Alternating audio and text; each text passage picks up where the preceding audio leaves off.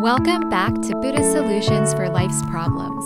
I'm Jihi Jolly, and on this show, we talk about how to apply SGI Nichiren Buddhism to the challenges of daily life. Before we start, just an update that this will be the final mini-season of Buddhist Solutions for Life's Problems in this format, but the show will continue for subscribers of SGI USA publication World Tribune.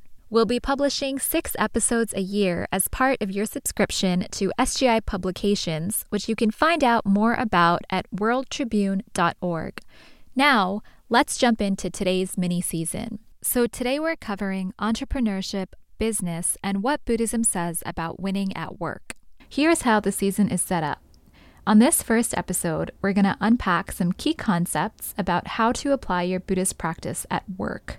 Then, on the following episodes, you'll hear 3 amazing stories from people all across America who practice SGI Nichiren Buddhism in their own unique business settings.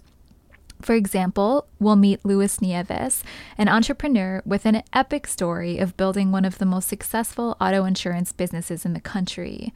We'll also meet Mitika Kara, a young woman who used her practice to find her voice working in a competitive corporate environment.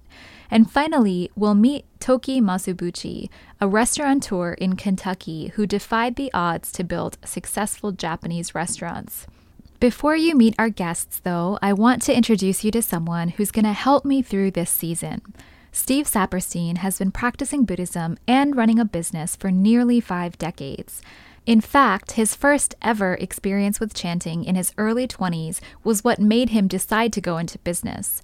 At the time, he had been a teacher, but unsure that it was the right career path for him.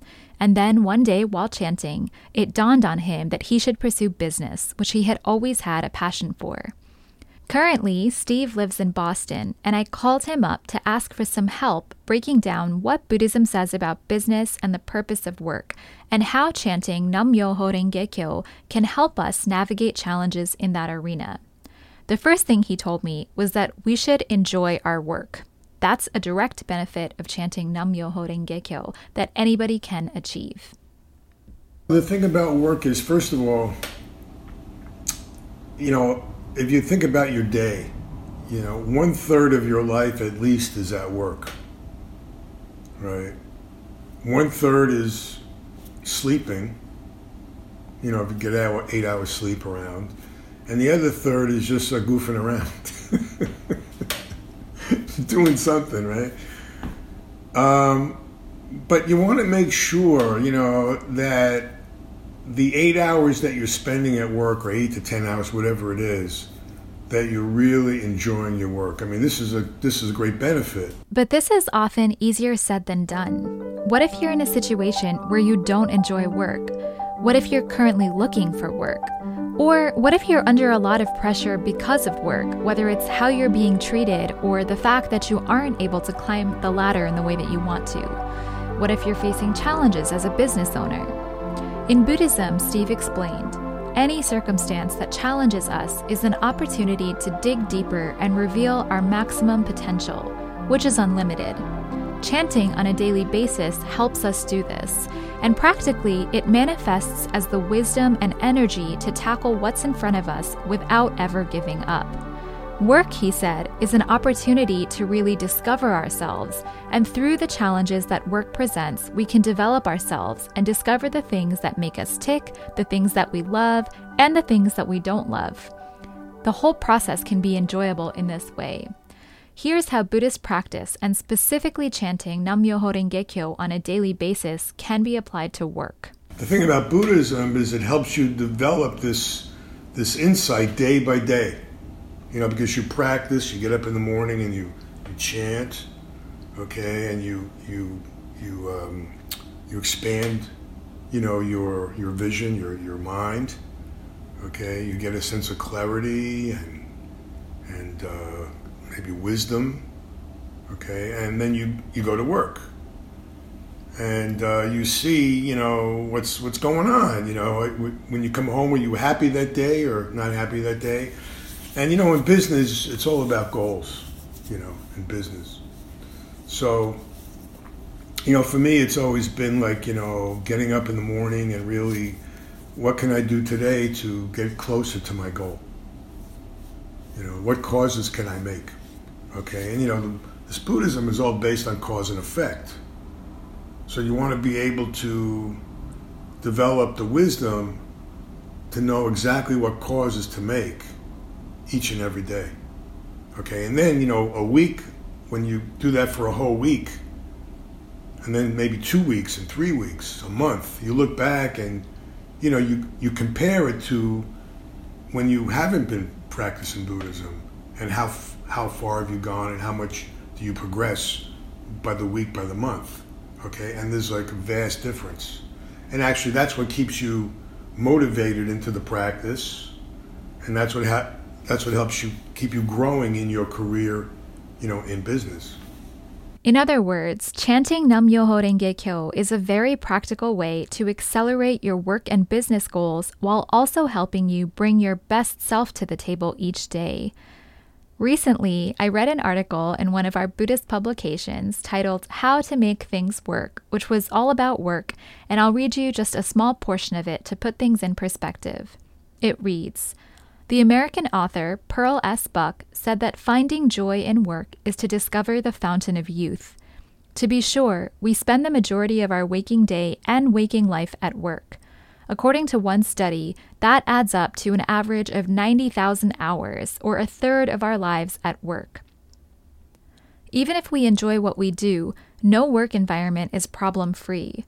A year ago, we couldn't have envisioned the profound shifts that have occurred in our workplaces amid the COVID-19 pandemic. How much more so is this true for those of us who are still struggling to find a career path?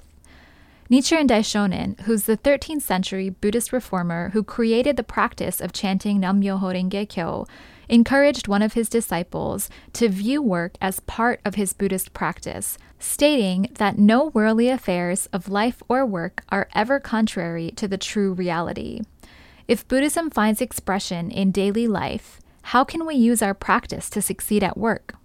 The article goes on to explain a way to think about work, especially if you're not sure what to do or you're not sure if the path that you're on is the right path for you. It quotes the words of Second Soka Gakkai president Josei Toda, who offered this guidance to young people, which he got from his mentor, Tsunesaburo Makiguchi. He said, "There are 3 criteria for selecting a job: beauty, benefit, and good. Everyone's ideal is to get a job that they like, which is beauty, and also financially secure, which is benefit, and where they can contribute to society, which is good. And while it might seem ideal to be able to get such a job right at the beginning of our career that meets these 3 criteria of beauty, benefit, and good, it's very unlikely that it actually happens this way." This is actually something that we addressed on our Dream Job episode of the podcast last year. Often, the gap between our reality and our dreams can be very overwhelming.